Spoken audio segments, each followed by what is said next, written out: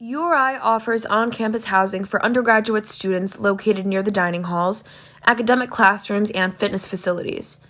First-year students live in living learning communities, or LLCs. An LLC allows students to live with other students in similar majors or areas of study, helping to build a network of friendship and support.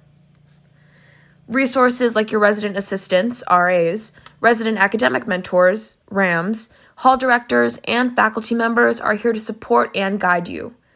Your RA will be there to help you navigate the campus and be successful in and out of the classroom. RAMs are actively engaged academic leaders who help first-year students succeed.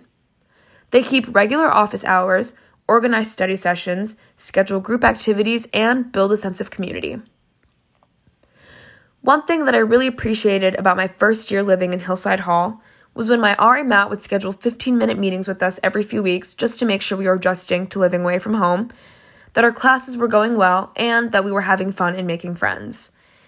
Even though Matt was a few years older than us, and it was his job to support us through the transition of being a first-year student, it felt nice having someone else to talk to on campus. The same goes for my RAM, Siobhan.